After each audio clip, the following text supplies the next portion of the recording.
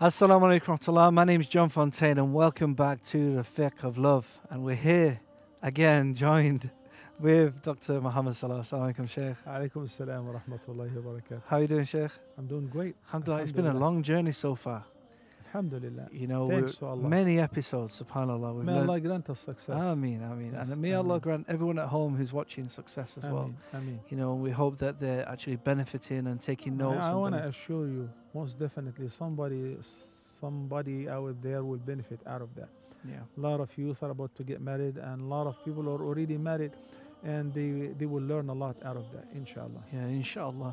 SubhanAllah, even just a small, learning something from every program, every little thing helps, you know, Correct. SubhanAllah. Correct. Now, in the previous few episodes, we were speaking about announcing the wedding, also the walima, you know, the celebration. And now the party's over. You know, it's time to go home. And the drums have stopped beating, and the heart is now beating. So today I You're a want poet, to, mashallah. I heard you were a singer too. before Islam, yeah, alhamdulillah. You know, you used to sing the marriage and love.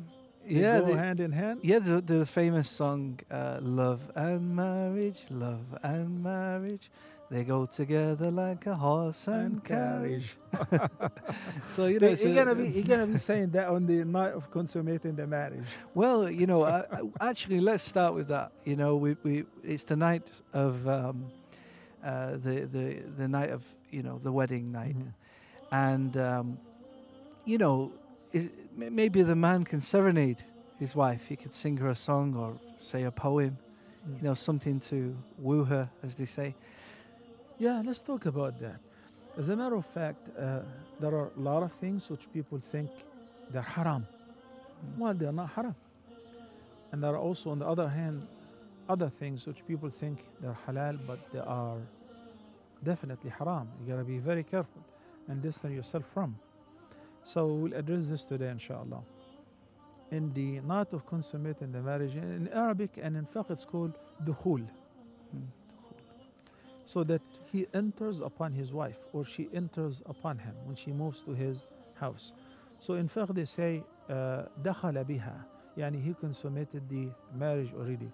And we said before, the consummation from a Fiqh perspective counts as if once they enter into the flat, their apartment, their chamber, and they close the doors, so they are by themselves, where nothing interrupts them from having a complete intimacy. Even if it doesn't happen, officially marriage has been consummated as far as the ahkam, rules and regulations, and so on.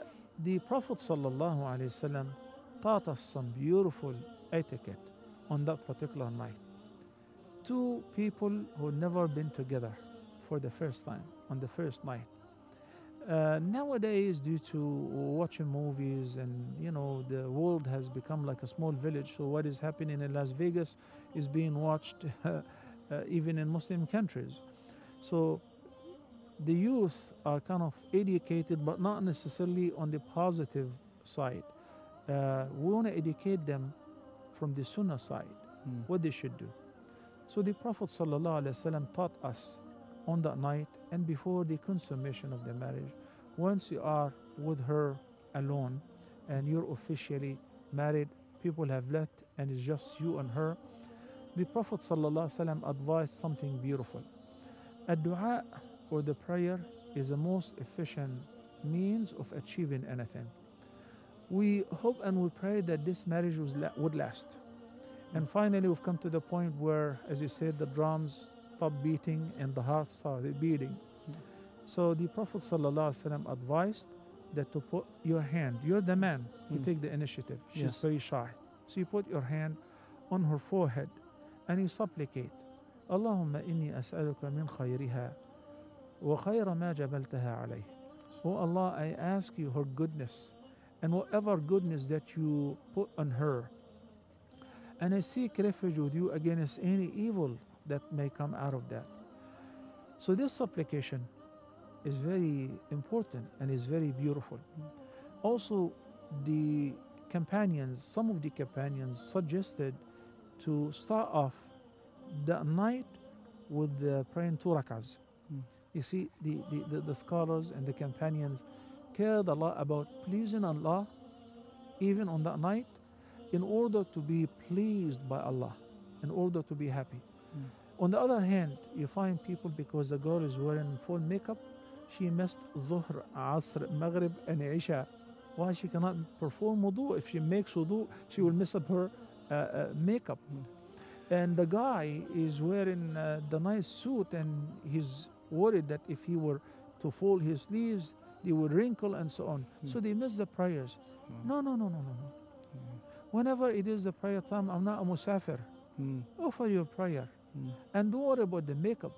Yeah, Don't worry about subhanallah. anything. And even before starting kissing and hugging and say, finally, honey, we're together alone and we achieved our dream. Allahu Akbar. You make wudu. If it was Isha, if it was Maghrib, you pray. And if there was no prayer, mashallah, you offered all the prayers. Pray 2 rak'ahs nafila. Mm. You're the imam and she prays behind you, the ma'mum. Wallahi, John, that is the greatest beginning ever. Subhanallah. And that inshallah secures the sustainability of the marriage and a happy inshallah wedding. Subhanallah. You know, Sheikh, I once heard a Sheikh comment on the Salah, you know, at the wedding night, you know, offering 2 rak'ah, and he said it's kind of a reflection of the marriage to come, that the husband is the imam, you know, his wife is following. If he makes a mistake, she's going to correct him and help him, subhanallah. And it's as you said, it's a beautiful Akhi, beginning. It means both of them are on the same page. Yeah. And their aim and their priority is to please the Almighty Allah. You know, everybody is excited. They want to get into conclusion. Yes. Finally, we're alone. We want to get intimate. Subhanallah. But we want to say, thank you, Allah, for giving us this opportunity, for making it happen. Sheikh, in some cultures we see that the man either feeds the woman or gives her some milk. Is this prescribed in Islam? It's prescribed in Islam to do that on every single night, not only on the night of consummating the marriage. The Prophet sallallahu alaihi wasallam used to do that with Aisha, and he said, you know, he said a couple things. He said, "Inna fi bud'i ahadikum sadaqa." Whenever you have an intimate relationship with your wife, or a wife having an intimate relationship with her husband, they will be rewarded for that. The companions were surprised because this is sex, you know, sexual relations, having sexual relations, and will be rewarded. I understand that you will be rewarded when you offer an act of worship. Yeah. So the Prophet ﷺ explained to them simply because this guy and this woman avoided the haram. They could have achieved it in haram, couldn't they? Of course, but they avoided that and they sought the halal. They resorted to what is lawful. So the Almighty Allah will reward them both, and they will receive a reward for enjoying an intimacy in a lawful fashion.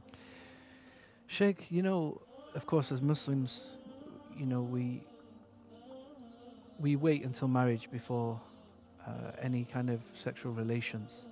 And often, not just with the women, but even with the men, it's quite nerve-wracking. It's a scary thing, you know, if you've never been in that situation before. It can be very a scary thing, you know, especially for the women. Maybe they think, you know, how can they cope? That's why these practices, which we discussed earlier, break the ice. Yeah. You know, when you pray together, when you pray for her and you make the supplication, and then when you eat together, and the Prophet ﷺ says, "Hatta luqma tada'uha fi imra'atika sadaqa," and you're eating together, just you and her, nice, beautiful dinner. So you say, "Honey, take this from me. This is a reward. You're rewarded for feeding her. She feeds you too." And you start off your life by words of love, by compliments, by showing her how much you're appreciative and thankful to Allah subhanahu wa ta'ala for blessing me with such beautiful bride. You're the best and the most beautiful woman on earth. It's okay to say that. It's okay to say poetry. And it's okay for her to sing for you. And it's okay for you to enjoy each other together in all the lawful means. No restrictions on that night except what Allah has made forbidden. So how would, I know this might seem a bit detailed if you like, but how would one kind of go about doing this? You know,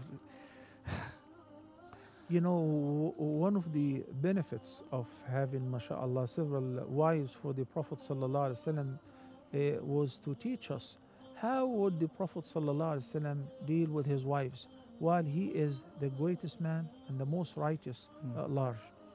So there are a lot of lessons we're going to learn from the relationship of the Prophet ﷺ with his spouses and what they transmitted to us in this regard. But definitely, you gotta begin off this relationship with, you know, in English they call it foreplay, the kissing and the hugging, and most important than that, easing the way through soothing the relationship with good words. Jazakallah khair, Sheikh. We'll just take a short break and we'll be back to continue this, inshallah. Join us after the break on the Fiqh of Love.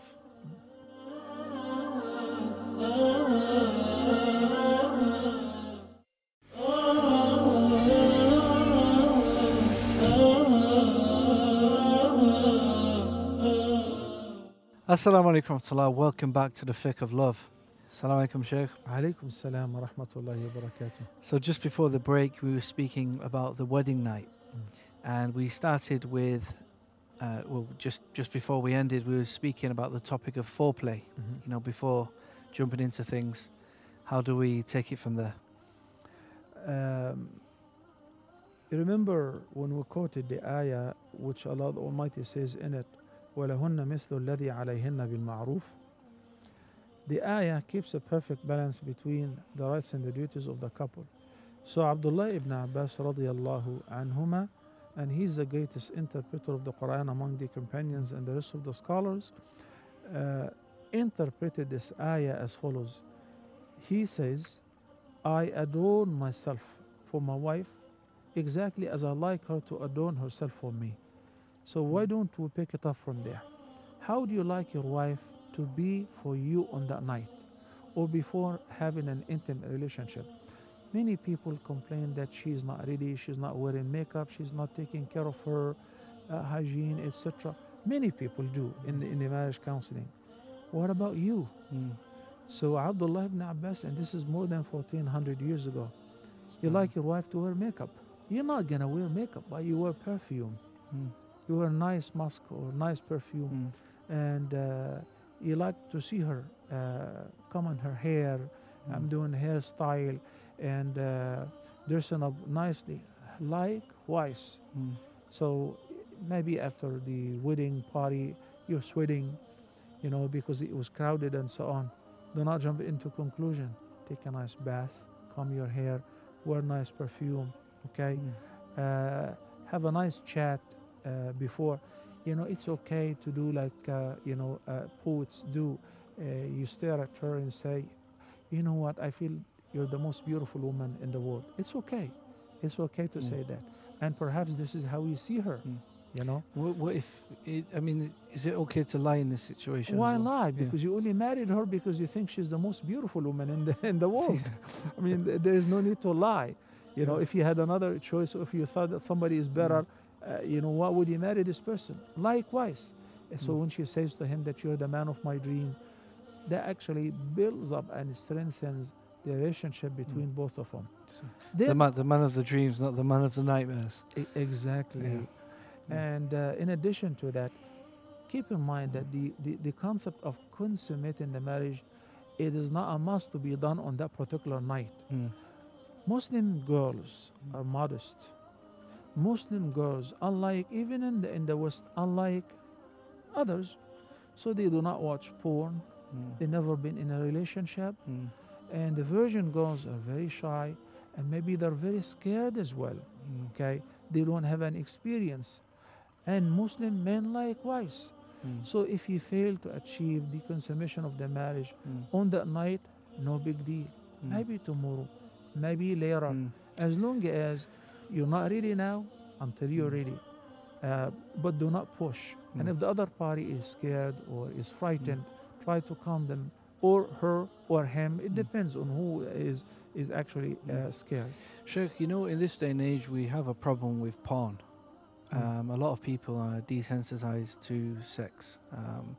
You know, there's even statistics that in the Muslim countries, actually, porn is quite high. Correct. I actually think of that in a different way, because in the non-Muslim countries, zina is more high. So you have to balance it.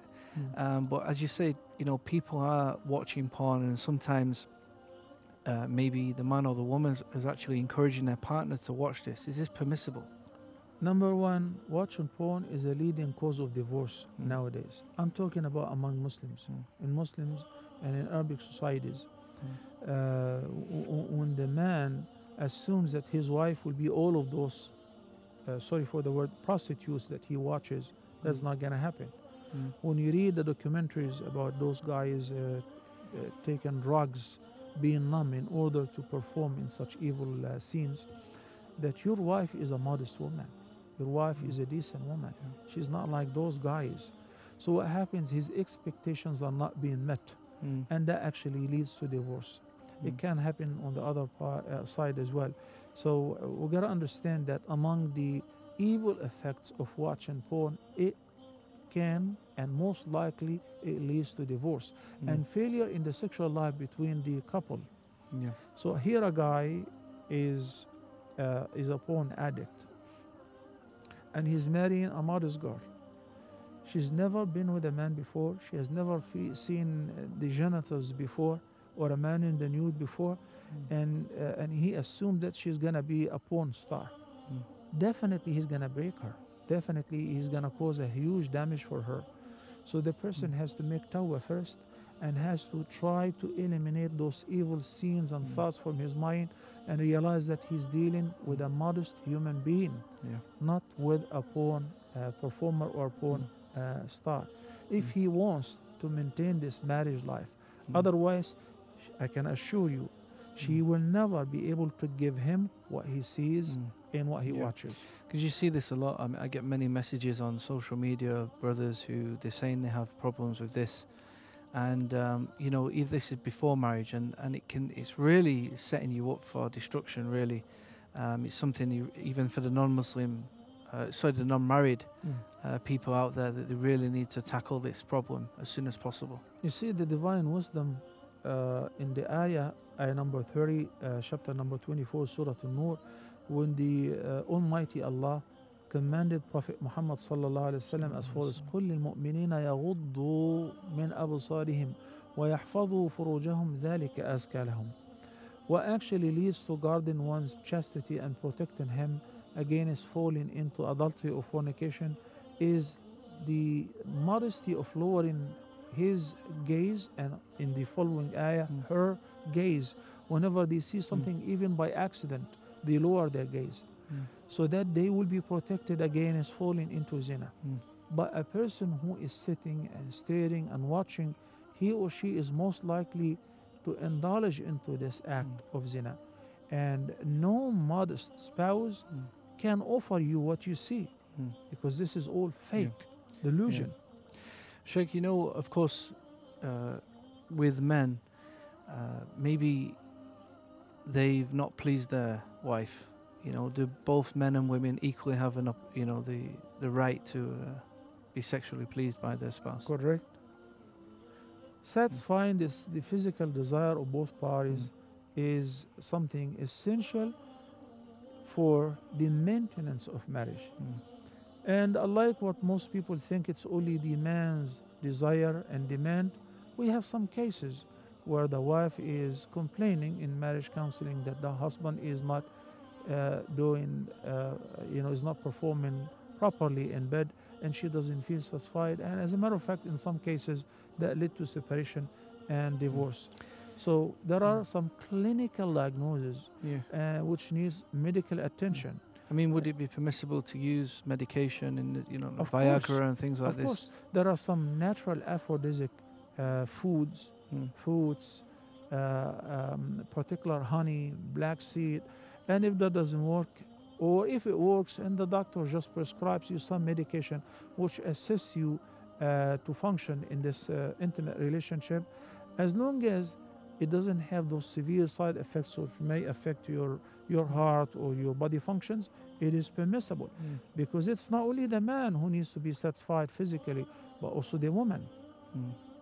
I also want to remind people as well, and for you to elaborate on this point, which is after intercourse as well, what do we need to do? Because of course, as we mentioned, we started with the Salah. At some point we're going to have to pray Salah. We have to make ghusl and things like this.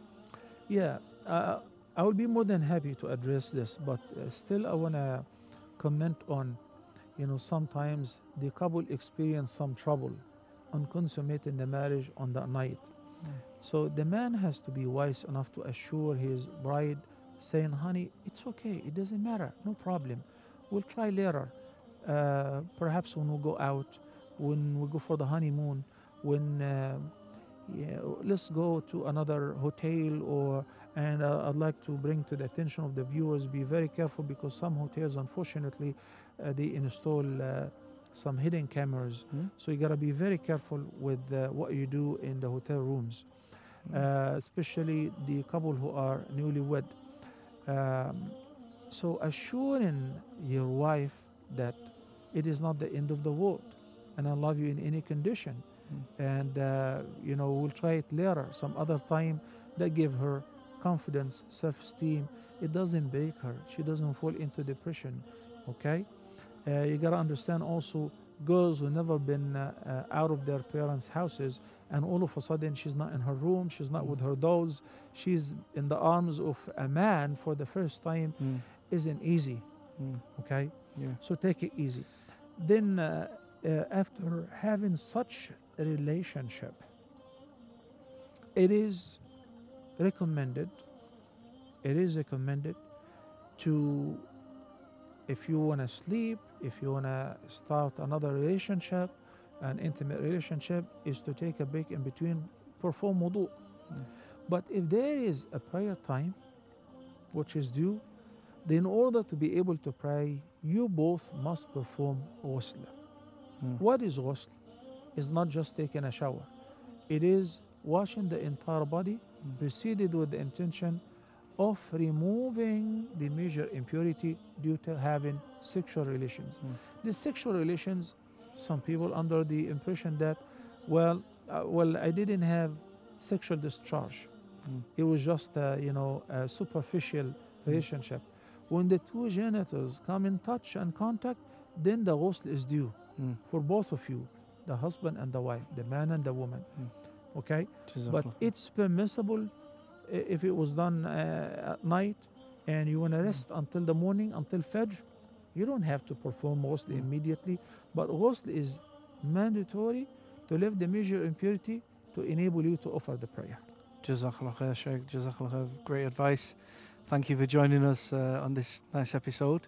And we'll come back to that next time for another episode of the Fiqh of Love. Join us next time and we'll be back with more questions and points to reflect on. Assalamu alaikum wa rahmatullahi wa barakatuh.